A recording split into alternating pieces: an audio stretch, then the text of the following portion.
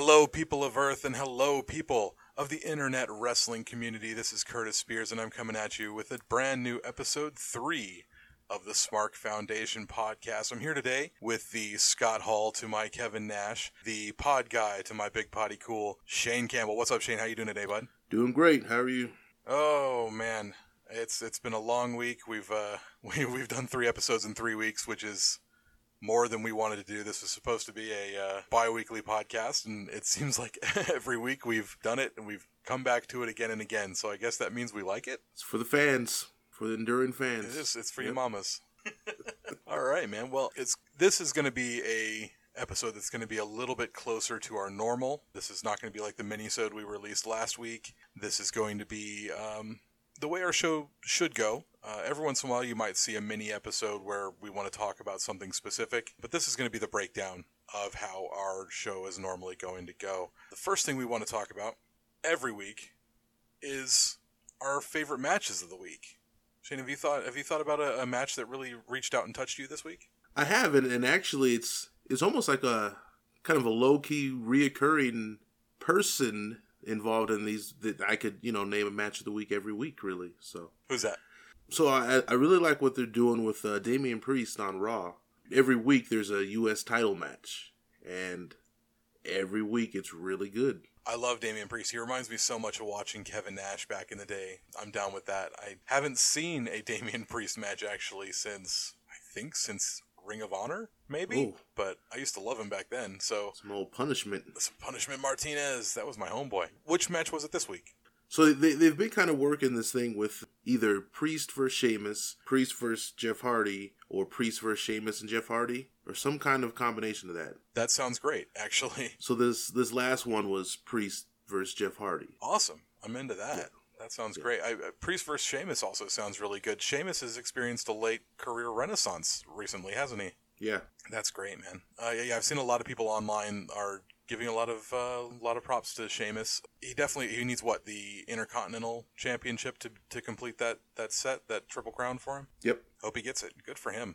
Yeah, my match of the week this week is a pretty special moment for me. 2 weeks ago, I sat on a Wednesday and I talked about how much I would love to see Bryan Danielson versus Zack Sabre Jr. Mm-hmm. On Thursday, I'm editing the podcast as I'm watching that day's G1. The match from that day's G1 was Zack Sabre Jr. versus Shingo Takagi. Zack tapped out the IWGP World Heavyweight Champion Shingo Takagi, stood up and said, "I've taken care of the Dragon Shingo Takagi, now I want the American Dragon, bring him to me." As I'm editing the podcast, I was in awe of that. I absolutely loved it. That was a fantastic moment for me. That's not going to be my match of the week. That was my moment of the week, personally. But my match of the week this week had to be Zack Sabre Jr. versus Tomohiro Ishii. Zack is just carrying the G1 right now. When Naito went down with an injury, people thought, well, the G1 was already pretty thin to begin with. My personal pick'em, my brackets busted just out the door because I had Naito and Jeff Cobb as my winners. Looks like maybe that's not going to be the case at all this year. Looks like the winners could be Zack Sabre Jr. and Kazuchika Okada, which would be absolutely fantastic. They have great chemistry together. I would love to see those two in a block final match. At this point, there's still a chance that Great Okan or Kota Ibushi could win the A block. We could also have Evil or Okada win the B block. So any combination of that seems really good. Any combination of those guys versus Okada sounds good. Any combination of those guys versus Evil sounds pretty terrible. You figure out why. Okay, so we're going to go ahead and talk about our retro review. This was a Shain pick. Shain got to pick the retro review for this week, and he chose a match that I have never seen before. Yes. That was Matt Hardy versus Jeff Hardy at WrestleMania 25, an Extreme Rules match, brother versus brother. Vengeance for little Jack. Yes. Now, I'm going to talk a little bit about this match. I'm going to run through my thoughts, and then we'll talk about the backstory to it a little bit. As I'm watching the match, I didn't watch the entrances. I didn't listen to commentary. I just watched what was going on first. And I thought Jeff was working heel here. He came out firing on all cylinders. I'm not a Jeff Hardy fan, but man, he looked crisp. He looked angry, and he looked like he was hitting some big moves. The very first thing he does, comes out, hits Matt with, what was it, a sign or something like that from underneath the ring, a big poster board. Right, the framed. Frame WrestleMania poster. Then after that, he hits a fantastic jumping leg lariat from the steps to Matt, who was up against the barricade. That looked really good. At one point, he hits an elevated leg drop in the match, which looked fantastic. There was a spot where Jeff came off of the ring apron to hit Matt with some sort of like twisting clothesline. Also looked really good. I was sitting there thinking, like, am I a Jeff Hardy fan? What am I doing here? There was a great moment that absolutely fooled me where Jeff goes to hit Matt, who's in the corner. He gets a bounce off of a chair, and Matt dodges out of the way. So Jeff's kind of tied up in the corner a little bit.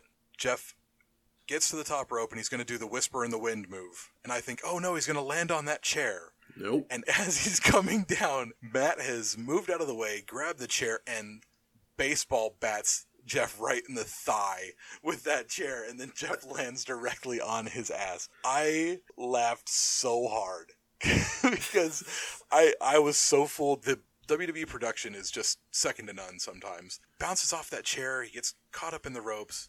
He readjusts and he goes for a Whisper in the Wind, and I was like, no, that chair's still there, Jeff. Don't do that. Bang. It was loud as life. You could just hear this amazing echo. Wow, that was awesome. Matt Hardy working from underneath for most of the match here. Not something I expected. Finally, Jeff sets up two large ladders in the ring. Matt Hardy is down. He's had a couple of big power moves set up. He goes from one ladder to another and drops down to drop 15-foot high leg drop on his brother. Right. Matt rolls out of the way. Hardy lands the elevated nothing, and then Matt Hardy does the nastiest thing I've ever seen a human being do to another human being. Yes, he did. Puts his head through a chair and gives him the Twist of Fate cutter directly onto the chair. Wow. That was gnarly. Mm-hmm. This came across really, really impassioned. There was a lot of fire in this match. I've always kind of thought that they didn't really have good chemistry together, but this match proved me wrong. I was very, very wrong. I thought WrestleMania 25 was a one match show. Granted that match is The Undertaker versus Shawn Michaels, which might be the best match of all time when it comes to WrestleMania matches. Mm-hmm. But this really, I mean, I guess I should have watched this match when it happened. I've never seen WrestleMania 25 all the way through. Never watched this match. I've watched only one match from that particular era. I was not watching Raw at this point. I think I was watching just Ring of Honor and Noah. I can't even see why I skipped this over. Shain, you want to tell me why you picked this match specifically? So it was definitely one of those like hidden gem matches, especially for WrestleMania. And with Matt and Jeff, you're right. Like this was definitely their best match that they've had. A couple years prior, maybe 8 or 9 years prior to the first heel turn or beef between the two, it seemed kind of rushed because it was at the height of Team Extreme. It didn't really make any sense. Granted, they were also not as seasoned the first time, but the psychology was kind of hit and miss. They didn't seem that into it. This one, it was a lot more passion involved. You could tell. And I think that was always kind of a knock I had on Jeff Hardy, despite, it still being one of my favorite, if not my favorite tag team of all time. It seemed like Matt, how do I not turn this into a Matt Hardy appreciation episode? Because that will come at some point. We can definitely turn it into a Matt Hardy appreciation episode. That's just fun. But, sometimes Jeff kind of goes through the motions. This was not the case. Although the initial turn was kind of typical, chair shot. How could he do it to his brother? That was kind of a typical thing. But the promos, this match, the I Quit match after this at Backlash, like, this was well done. Can we talk about some of the promos? Because directly after I watched the match for the first time, and like I said, I wasn't listening to the commentary. I was just watching the match itself. I went back and watched some of the promos. I found some old promos from that hype package on YouTube. Story is Matt is tired of being his brother's babysitter, turned on him at the Rumble with a chair shot. Since then, car accident, random attacks, pyro mishap, then the turn. Matt lit Jeff's dog on fire? Question mark. Woo. Oh my god. What the hell was that? Yeah, exactly. They played it like he was Norman Bates. Mm-hmm. He's just like, oh, somebody lit your house on fire. Oh, looks like your dog was still in there. I was like, oh my god, is this real? Because they kept saying that this was something that actually happened to him. His house did catch on fire. It did. And they turned it into a story. Like, okay, yeah. At that point, no wonder he started the match as fast and furious as he did, because I would have too. Right. Right. Yeah, I couldn't believe that was something they turned into a storyline. But yeah, really good fun times. Some of the other things that I've noticed from this match, this was the premiere of Matt Hardy's trunks, his actual tights. The key logo tights. Yeah, those were really good. He came out with the best song that any of the Hardys or Team Extreme have ever had. You can fight me on that. Monster Magnet is the best. Yes. Again, Matt Hardy appreciation. I will say that Jeff definitely had the main title runs above Matt as far as that. But I will have to say that Matt had better WrestleMania matches. This one included. You can even go back to his Cruiserweight title match against Rey with Rey Mysterio. That was a very, very good one. He's put on some low-key classics at WrestleMania on his own. Not factoring in the TLCs and all that, but solo stuff, I'd have to give the edge to Matt. That's fair. I forgot to mention the belly flop through the double table, like the table sandwich. The table sandwich Jenga blocks that he's got going there. Yeah. Yeah, so he puts Matt on a table on the outside, puts a chair over the top of him, puts another table on top of that, and then belly flops through it. Absolutely fantastic. The crowd went nuts for that. Yeah. I'm not sure if Jeff got the worst of that, maybe, but it certainly made the crowd very happy to see. It was a cool spot, and that led to the double ladder moment that ended the match. So the one thing that I did make a note about is that Jeff's high impact moves look really good, but he can't string too many of them together since he has to set up the next big bit of plunder, which is something I don't usually care about for Extreme Rules stipulations. The match suffers a little bit because of it. So you've got big move, and then 2 or 3 minutes is spent kind of setting up the next thing, and then you've got big move, and then 3 or 4 minutes is spent setting up the next thing. Right. That does kind of make the storytelling aspect of it stutter stop, and I don't really, that messes with me watching the match, because I would much prefer to see like a smooth chain of like maybe smaller moves building up to a big moment, rather than a big moment and then just sitting on my hands for 3 minutes and then another big moment. That being said, this being a Extreme Rules match, you kind of have to expect that, I guess. Right. And I think maybe subtly they were just kind of hinting at their TLC matches with, kind of the emphasis on all three of those weapons during the match. Yeah, there were big spots with all three of those. I mean, the chair being what ultimately ended it, and right. The tables on the outside and the ladders being what led to the finish. So yeah, that makes sense. It seemed like there might have been a time constraint on this match. I know that there was a joke women's battle royal right before this. Mm-hmm. You could have taken that 5 minutes off of that and added it to this match. It would have been a lot better.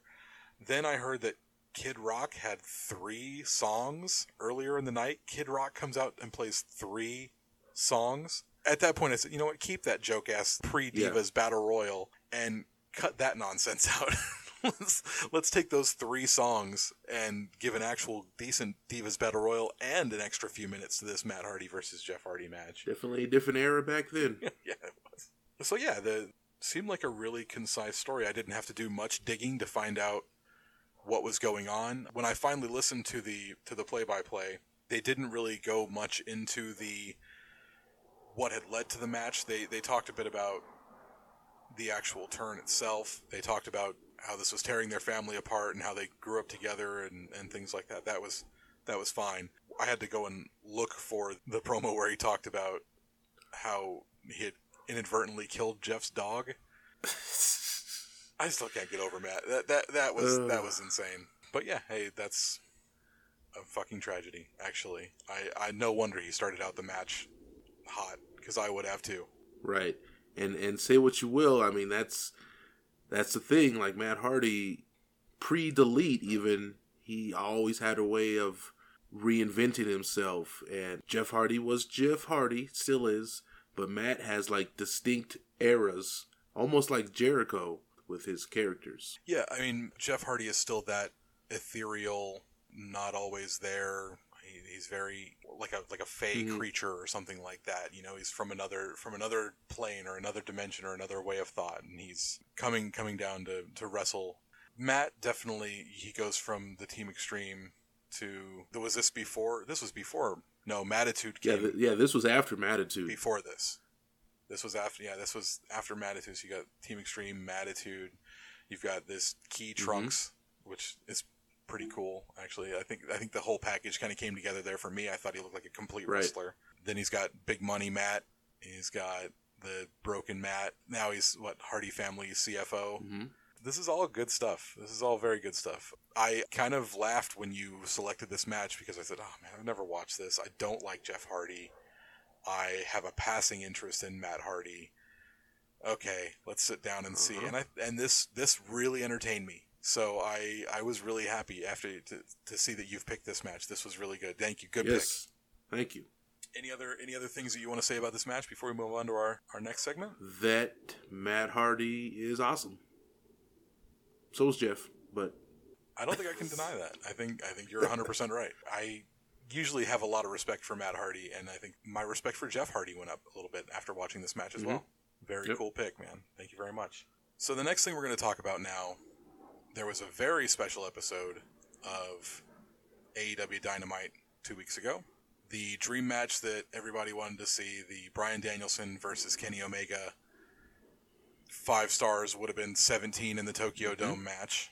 A lot of people have been talking, saying that this is the best free TV match in modern wrestling history. And I don't want to get in here and sit down and say, oh, this ranks as my number 1 or my number 2 for these reasons. But, I mean, we were all watching. We all saw how hot the crowd was. We all saw what a fantastic match it was. I think they might be right. We can think of a couple that can match that sort of presence, that sort of power. And I think that's what we're going to do right now. We're going to name a couple of our other favorite free TV matches that really knocked our socks off. Can you think of any sort of match that had that sort of power and that sort of presence or that sort of wrestling acumen that really floored you from the last few years? So I was kind of thinking of it in kind of in a little bit of different direction. From a wrestling standpoint, yeah, that match is up there. But from like a overall moment and kind of like a what just happened type thing, a couple other ones come to mind for me. The first one was The Rock and Mankind halftime heat. The empty arena match, right? Right. You know, obviously they were trying to snag some ratings from the Super Bowl. So why not have a WWF title match? It was a fun match. Again, with, you know, at the height of the Attitude Era, you know, The Rock, Mankind, that's gold anyway. I mean, Sunday Night Heat in general, they had some solid matches. Like Sunday Night Heat's kind of now thought of as like a afterthought, but you go back and watch some Heat, they had some heat. And I'm gonna look at it right now. The halftime show for Super Bowl 33, 1999, Gloria Estefan. Would you rather watch Gloria Estefan in 1999 or The Rock and Mankind? I know which one I'd settle down for. Don't care that she had Big Bad Voodoo Daddy with her. I'm gonna go ahead and watch it. She had Scott Steiner there? No. Voodoo Daddy. Oh. Okay. That was a band. All right. Okay. I'm told. Because that changes it. If she had Scott Steiner with her, that might have been different. Right. So that was a 17-minute match, so it looks like it went just from the very start of halftime to about halfway through. And Mankind wins. This is the one where he pinned him with a forklift? With the forklift. Yeah. And there was a camera on with the weird bottom, camera angle. the camera on the bottom of the forklift as it lowered down on the rock. So earlier, just a few minutes ago, I went ahead and praised WWE production. And that praise will continue. Don't you dare.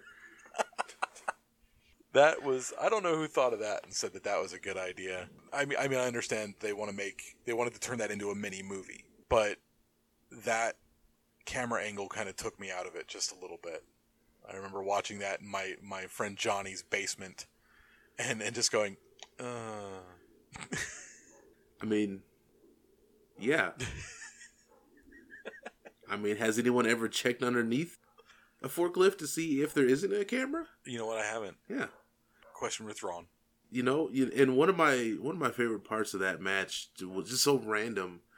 The whole match was random, but when they're like fighting in the back and they're with like the the food or whatever in the back. So the Rock he's beating on him, trash talking, and then he like tries like some of the salsa or something on the table. I forgot about that that. he hates, and then he just like basically blames that also on Mankind. Oh, it's just God. like, oh no. Oh, yeah, fantastic. Okay. Is there any other thoughts about that match? No, that it was what it was at that time, Yeah, I mean, 1999 was a pretty wild year for the WWE. People tend to forget how absolutely batshit insane the Attitude Era really was. You're right. So the first match that I actually thought of when I thought of matches that could rival this free television match, well, I'll talk about the first one that I thought of second, but the next one that I thought of was Shawn Michaels versus John Cena from Raw in April of 2007. This match came from a absolutely white-hot London crowd, and ever since I moved here, London has proven to be a wrestling town. We love wrestling over here, and they don't really get enough of it. I mean, when was SummerSlam? 92 at Wembley? Mm-hmm. That was the last major pay-per-view they've had. They've had a couple of small pay-per-views and a couple of small events since then, but yeah, they haven't really had a major moment. And I think that this was their way of kind of saying, we're sorry. Here's two dudes who are at the top of their game. I mean, you can say Shawn Michaels might have been past his prime at this point, but dude was still putting on absolute bangers. So who's going to say no thank you? And John Cena at the height of his popularity / hatred. Mm-hmm. This was the height of Let's Go Cena, Cena sucks. Cena's drawing power at this point was second to none. He was the star of the show, but everyone hated him. Everyone who was over 8 years old just couldn't stand the guy. Mm-hmm. This is a match I didn't actually see when it first aired. Still wasn't watching wrestling at this point. I wasn't watching Raw at this point anyway. It was absolutely fantastic. It's so much fun. It starts out very slow. They had just wrestled a couple of weeks before at WrestleMania, where Cena had tapped out HBK with the worst looking STF ever. And you could tell that was the story of the match, is he wanted to just lock that in again. He's working HBK's back. He's trying to lock that in as often as possible. HBK is selling his back like a champ. Absolutely like a champ. So many times I'm watching that match and I'll see he'll make a big move and then grab his back and flop to the floor, and I'm just going, God, Michaels is good. He's such a... And I'm not breaking any new grounds. That's not exactly a hot take, saying that Shawn Michaels is a good wrestler. Right. But yeah, this match, it started out at almost an hour into the show, and they ended the show there with that match going damn near 60 minutes, taking up half the episode. The crowd seemed like they were into it when it started. Everybody got good reactions, and by the end of it, the crowd was just eating out of the palm of their hands. I saw a lot of people saying that Michaels carried Cena through this. Absolutely not. That is not what happened. Those two put on an absolute show together. Mm-hmm. They both did a lot of the little things that they need to do to make people pay attention, to make people care, and the fans absolutely loved it. You could just hear the crowd building and building and building as they went through it. I was really, really happy that I got to sit down and watch that today, because it really reminded me of, as much as I say I wasn't watching WWE at that point, there was a lot of good stuff going on. And if you have access to the network, or have access to someone else's copy of the network, which is what I do, then you can go back and find some of those hidden gems. Yeah, and this is definitely one. Definitely. And Cena, he gets flack for, oh, you can't wrestle, and it's like a lot of that is unnecessary. Yep. He's not Ricky Steamboat, but he's more than capable, and that's coming from me, who has never wrestled in their lives. So what do I know? So you know that you're 100% right. Right. 100% of the time. Exactly. What's another match that you could think of that might rival the spectacle? In contrast to the halftime heat silliness, the other route I would go is Nitro in Atlanta, Goldberg, Hollywood Hulk Hogan. Yes. Okay. So I've never seen that many people in my entire life at this point. Watching that live and seeing that sea of people erupt, watching Goldberg versus Hogan was absolutely outstanding. That was, like you said, quite a spectacle. Yeah. And I was really excited when you chose that, because I never would have thought of that. I would always go for something where you're going to watch two dudes have a fantastic wrestling match, because that's what I think of. And you're thinking of the spectacle of it all. Right. And I appreciate that. Right. What kind of made you think of this? Really, it's just that when you look at it, or when you think of just like pure spectacle, crowd reaction, crowd enthusiasm, although a little bit anticlimactic looking back, this was during the streak. He had to, if I recall, beat Scott Hall earlier in the night to get the title match. You kind of knew in Atlanta, Goldberg's backyard, competing with WWF, if there was going to be a time, this probably was going to be it. But then maybe not, because it's like, okay, if anyone's going to end the streak, it would be Hollywood Hogan. That makes sense. When Goldberg was on that streak, you knew that it wasn't going to end to someone like Hugh Morris. Right. But, when he has a big match against someone like Hogan, you're like, oh, ooh. Right. It could be a thing now. And looking back, I mean, can you imagine, like, if he did lose and the streak ended in Atlanta? Holy crap. I mean, they might have been booking with their logic tied behind their back, but they weren't that dumb. I know. Yeah, no, that was, as I remember, the only thing I remember about that match is Goldberg putting Hogan into that jackhammer and the place going absolutely cuckoo banana crazy town. I don't remember the rest of it, because I remember being in my room jumping up and down and like yelling at the top of my lungs when it actually happened. Right. My mom actually came into the other room and told me to stop yelling. She was trying to go to sleep. I mean, it was definitely one of the loudest reactions I had ever seen, especially on like a non-Starcade, non-Clash of the Champions type thing. Like, it's just Nitro. Yeah, but it had drawn that big of a house, and a lot of people give it a lot of guff because they didn't save that for pay-per-view. Mm-hmm. But you've got that house that big, got to give them something. Mm-hmm. I mean, what was there, 100,000 people or something like that in the Georgia Dome? Something like that, yeah. So, largest WCW crowd with 41,412 tickets. It's $1 million gate. It was one of their biggest ever. I seriously thought it was more than that. I mean, that's it felt like it. It really felt like it. I thought it had to be like Pontiac Silverdome WrestleMania 3 numbers, because it looked like a humongous ocean of people. Right. And speaking of that, like, why? It seemed like it was mostly WCW back then. Like, why did the fans always throw like trash in the ring to celebrate and just to be upset? And because they were angry? Yeah, it's like, it was the weirdest thing. I don't even know, man. That was maybe that was Ed Leslie sitting at the side and be like, oh no, throwing cups half full of urine into the ring. Yeah, Goldberg, you're gonna ruin my Zodiac character. taking the shine off the barber, you son of a gun. The booty man. Terrible. Yeah, Ed Leslie. Oh. Is he dead? Rest in peace, Ed Leslie, just in case. Okay, that's fair. It was really weird that they would throw things into the ring basically all the time. Like, anytime there was something big happen, they'd start throwing things. Yeah, it was so weird.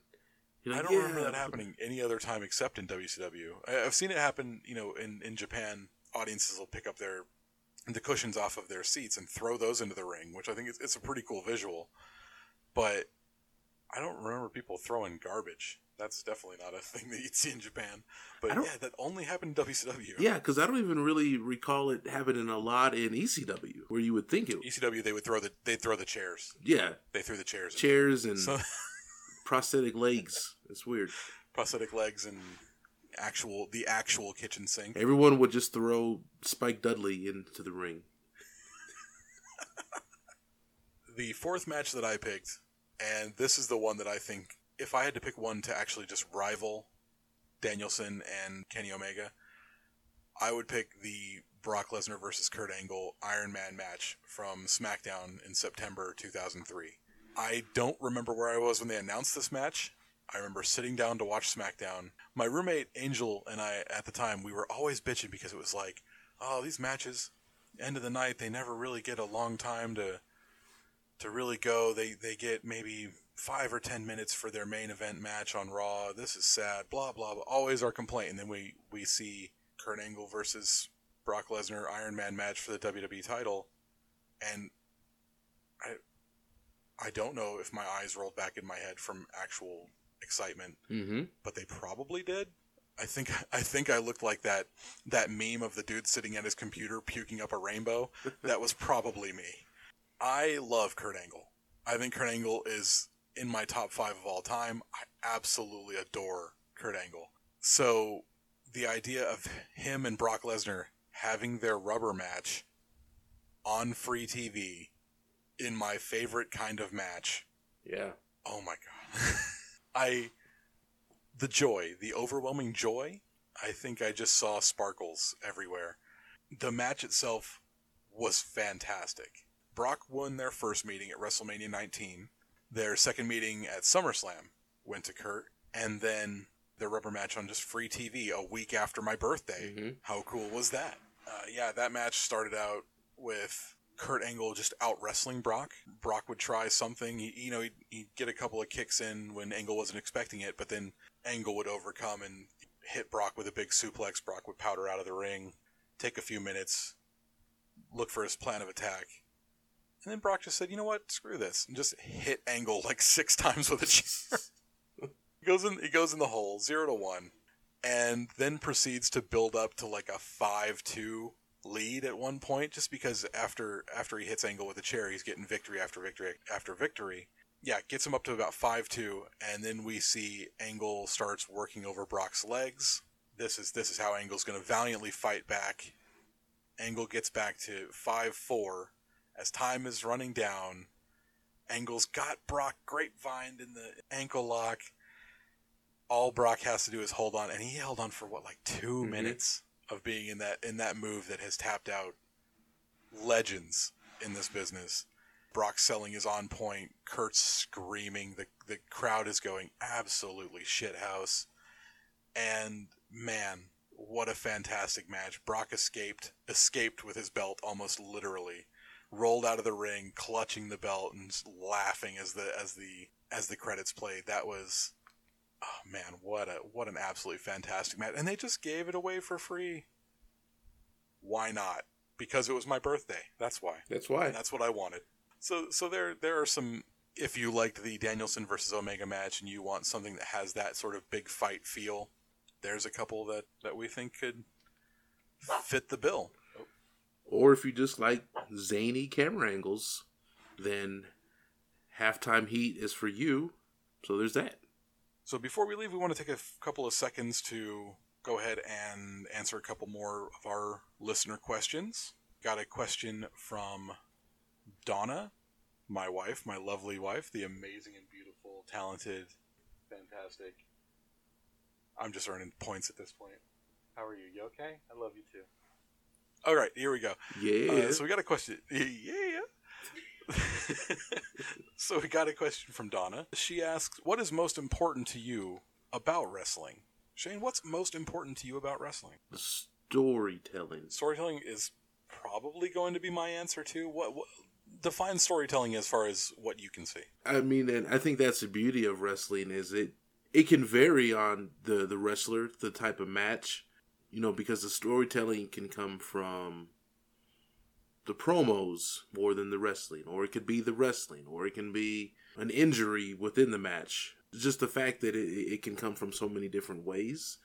It's a live action comic book / soap opera that storytelling can come from, and that's a smart answer. I think it's like I said, the exact same answer for me. Storytelling for me, probably the number one. I want to make sure that when I watch a match, I can decipher what's going on. If I don't know the promos, if I don't know that Matt Hardy lit Jeff Hardy's dog on fire, I can still see what's going on. Who's the clear face? Who's the clear heel? What's the actual issue that they're having? My wife and I go to a lot of local events here in London, but we don't go to every one of them. So I may not know why these two dudes are angry at each other. I want to know in the match what these two dudes are doing to solve it, to work it out, Right. I want to know, are these guys having a respectful match where they're both just kind of working? Is this some sort of, like, I hate you from the bottom of my soul thing? Like, what's going on? Feed me that inside the ring, and I'm happy. There's a lot of dudes who just want to see violence. They just want to see blood or gore. That's cool, man. But, like, for me, if I can watch two dudes come in and say, you're supposed to cheer for me, you're supposed to root against him, I'm going to wrestle in a way that makes you want to cheer for me, he's going to wrestle in a way that makes you want to cheer against him, and we're going to tell a story. That would be exactly what I would want. That's probably the most important thing for me. I want to be able to watch a match and know the story without ever having to see anything else about it. As adults, she asked, how has wrestling changed for you since you were a kid? Not necessarily has the style changed, but how has wrestling changed for you? I think for me, as I've gotten older, I've had a more of a grasp on kind of the interworkings, if you will, and sometimes that can, not necessarily be a positive as far as the backstage things, which I've tried to stay away from as of late, as far as the dirt sheets and the rumor mills and all of that. So that's something that I got more into as I got older. But for me, I try to not really have a lot of it change, to be honest. I try to maintain some of that imagination, escape from reality, and not try to overanalyze it. So I may appreciate the wrestling more on like an athletic level than I did maybe when I was 10, but overall, the innocence, if you will, I still try to maintain that. That's a good answer. I think, because there you gave an example of how it's changed for you and how it's stayed the same. I think for me, it's changed, well, almost the exact opposite of yours. Mm-hmm. I don't look at it as a kid does anymore. I think if you want to watch it as a kid, if you want to watch it with that sort of innocence, if you want to watch it with that wide-eyed wonder, there is a company out there that will help you out with that. And a lot of people do. It's the most popular company in the world right now.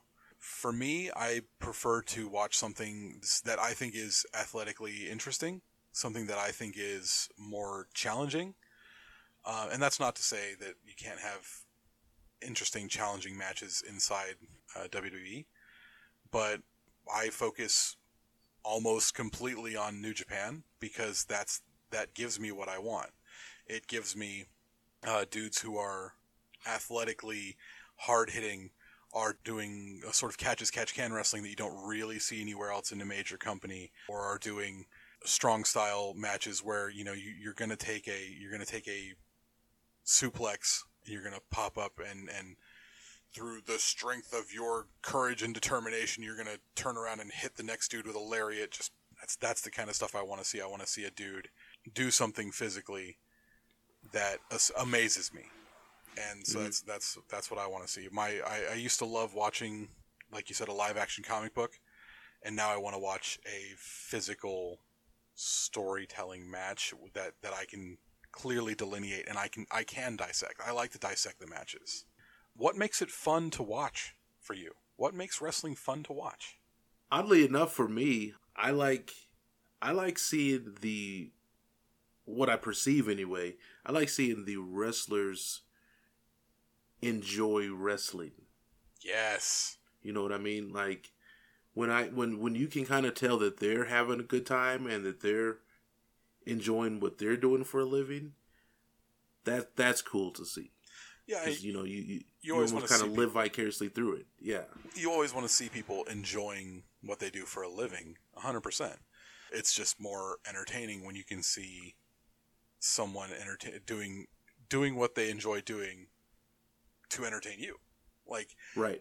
When you go to a concert, you want to see that person up there playing guitar or whatever, and you want to see them having the time of their life playing their guitar for you. You know, right. Or you want to see when you go to see the new action movie.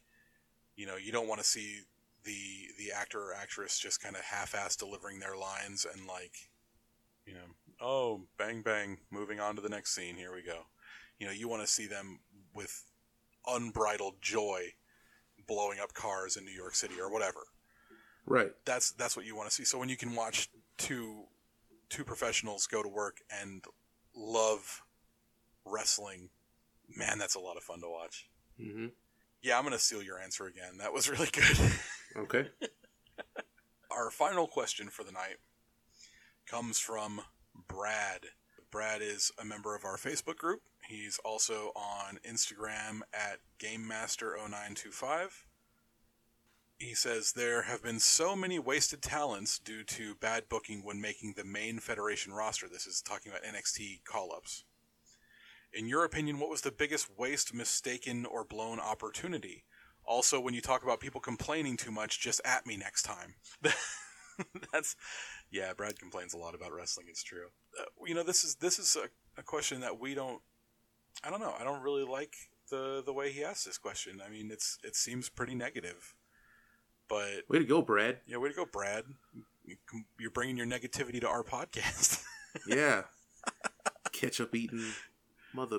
Is he eating ketchup on his hot dogs? No. Probably. No, he can't be.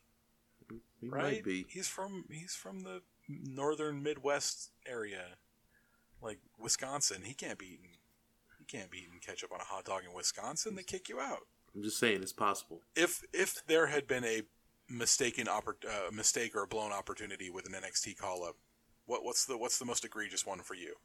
I don't really feel like I have an answer for this because I haven't watched enough people on the main roster to say. I mean, that in itself can be kind of a loaded question with a loaded answer because, you know, what define blown opportunity? You know, if someone gets called up and they don't win the WWE title, is it a wasted opportunity because they didn't, you know, headline WrestleMania? I guess I can name off maybe some head scratchers. Okay, go for that one. Yeah, I guess I could say maybe EC3. That one was a little bit awkward. Right. Yeah, Ethan Carter III, EC3. That dude, it just screams main roster guy, doesn't it? He's got the physique, he's got the promo ability. Yeah, but on the flip side, sometimes the characters, and I don't know if it's coincidence or just like creative, sometimes they're a little too similar. So you look at someone like EC3 and then you look at someone like Bobby Roode. Right. On the surface, they have similar things. Now, as a fan, which would you rather see if you had to choose one? Probably Bobby Roode. Okay. I don't know. It seems like 6'1", half dozen the other for me. Well, I would say Bobby Roode just purely based on theme song. That also, because it glorious, but banger. A little more of history with Bobby Roode. You know, if you were a fan of, you know, TNA, he has more of a catalog than an EC3. Although, you know, he's older, so that, you know, that's a given, but he's a little more established. Bobby Roode doesn't have a 5-star match from Stinky Uncle Dave. Well, that's true. EC3 does. The forbidden ladder match. The cursed ladder match. Well, he had a 5-star entrance that they got rid of, so. He did have a 5-star entrance. Nothing gonna beat that. So, I don't know. I definitely appreciate the question, Brad, but I think it's that's all. It's all relative as far as what would be a blown opportunity, or wasted. Because I mean, heck, things you never know how it's going to pan out.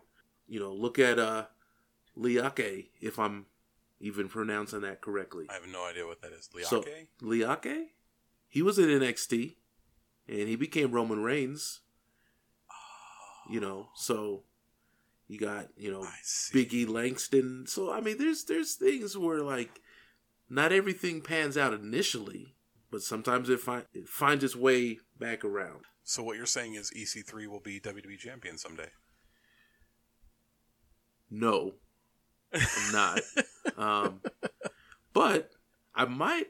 You might have sparked a hot take that I might save here towards the end. Oh, so it's not going to be a hot take. It's going to be a lukewarm take. Yeah, this one won't be. You know what? If you've got, are you going to let it cook? Is that what you're saying? You're going to let it cook for a few seconds? A little bit. All right. Yeah, I don't know enough about how people are booked on the main roster to really worry about it. It seems like everybody's got pretty good careers. I mean, I'm guessing if you asked those guys, half of them would say that they'd prefer to stay and make money doing what they do. Right. I'm pretty sure, if you ask Pete Dunne, hey, are you happy where you're at? He's going to say yeah. Yeah. And he's not really a main roster guy, but sure, he's cool with where he's at. He's making good money. He's living things up in lovely Tampa Bay, Florida. And some of it might stem from, recently, someone like Karrion Kross, who hasn't been handled the best. Yeah, what the F, bro? But again, I mean, man, I guess we just got to let it play out. I mean, yeah, he has a weird helmet thing that he wears to the ring, and the entrance is watered down. But in a year's time, if that watered down entrance is at WrestleMania for a title match, will it really matter? Yeah. A lot of wrestling fans these days will watch the first match of a best of 7 series or whatever that they're going to run through the summer, and they'll go, oh, this guy didn't win the very first match, and I'm angry about it. And it's okay. So there is an element of wait and see to it, but I think a lot of people have given enough wait and see to WWE that there is also something to be said for, we've been fooled once, shame on you. A fool can't get fooled again. That's what George W. Bush said. Mm-hmm. We know who WWE is at this point. So, when you say wait and see, it's a toss-up. That's true. It's a toss-up. Pretty big toss-up. It's either WrestleMania or Future Endeavored. It could be one of those. One of those. With anyone. Or just about anyone on the roster. But, Seems like today. Yeah. Kind of put a button on that. I think us as fans, we get so involved in, oh, well, this person's getting pushed and this person's getting buried. But I don't know if we often not sit there and realize that for every person that's pushed, that in turn means someone else is going to be potentially buried. They're one and the same. That's another thing. I hate that. Oh, this person's being pushed. This person is being buried. Right. Stop it. Stop it now. We need to, as fans, readjust for what we're able to expect. If Finn Balor gets a title shot and loses, he's not being buried. Exactly. He just had a title shot on a pay-per-view. That's very far from being buried. I'm so tired of this person didn't win the title the very first time. Shut up, man. Right. No one watched Okada versus Kenny Omega 1 and said, "Oh, Kenny Omega's being buried." Right. That's a dumb take. That's a cold take, and you need to delete that off your Twitter. Cold take. Well, I guess there's no way to work it in except for that. So here's from the Smart Foundation School of moving on to the next subject. Transitions. We've talked about cold takes, lukewarm takes, and possibly a hot take. Shane, you got anything that you're working on? What seed is germinating right now? And this just came to me. So we started off the show, I was talking about, what they're doing with the U.S. title stuff on Raw. Right. So on the heels of the draft, there's someone that got drafted over to Raw, Austin Theory. Austin Theory. Uh-huh. Was he not with NXT on The Way? That's not a thing now. Oh. Or at least with him anymore. I don't know. Okay. He's on Raw. And it may not be that hot, but it's all I have right now. Maybe he's the one to knock off Damian Priest for the U.S. title. I'm going to just throw that out there. Weren't you at one point saying that he was going to be the youngest WWE champion of all time? I don't remember that, but that sounds like something I'd say. I think that was pre-COVID and speaking out and everything like that. So that was. I think I might have said that about Pete Dunne. Okay. But I think he's a little past that now because I think he's 20. 24. Okay. Yeah. Yeah. I'm not willing to go there yet with Austin Theory. Okay. But he's going to have a championship within the next 25 years. So seems safe. Seems like a pretty safe bet. So you think Austin Theory is going to make a splash when he gets to he's gotten called up from NXT to the main roster, and you think Austin Theory is going to be the dude who breaks the stigma and makes a splash on Raw, possibly by dethroning Damian Priest for the U.S. title? Right, and the reason why, and it just dawned on me. So, they've been having the programs with Priest, Sheamus, Jeff Hardy, all those combinations of people. There was a segment after the match on Raw where Jeff was already in the ring. Austin Theory, newly drafted, comes out, says how much of a fan he is, wants to take a selfie, this whole mark out moment, and then he just levels Jeff Hardy afterwards. Austin Theory versus Jeff Hardy sounds pretty good. Right, and so my theory, pun intended, you just, inserted him into something that already involved a U.S. title contender anyway, so it wouldn't really be that much of a stretch. It seems like a pretty good fatal four-way. Mm-hmm. I'm into that. Yeah. All right, man. Yeah, so there's the official shot. Austin Theory breaks the stigma of NXT call-ups. Yep. I like it. Well, Shane, do you have any final thoughts for the folks today? Nope. Still working on that tagline. It's only been your entire life to come up with something that you can say to people. Okay. I mean, how about this?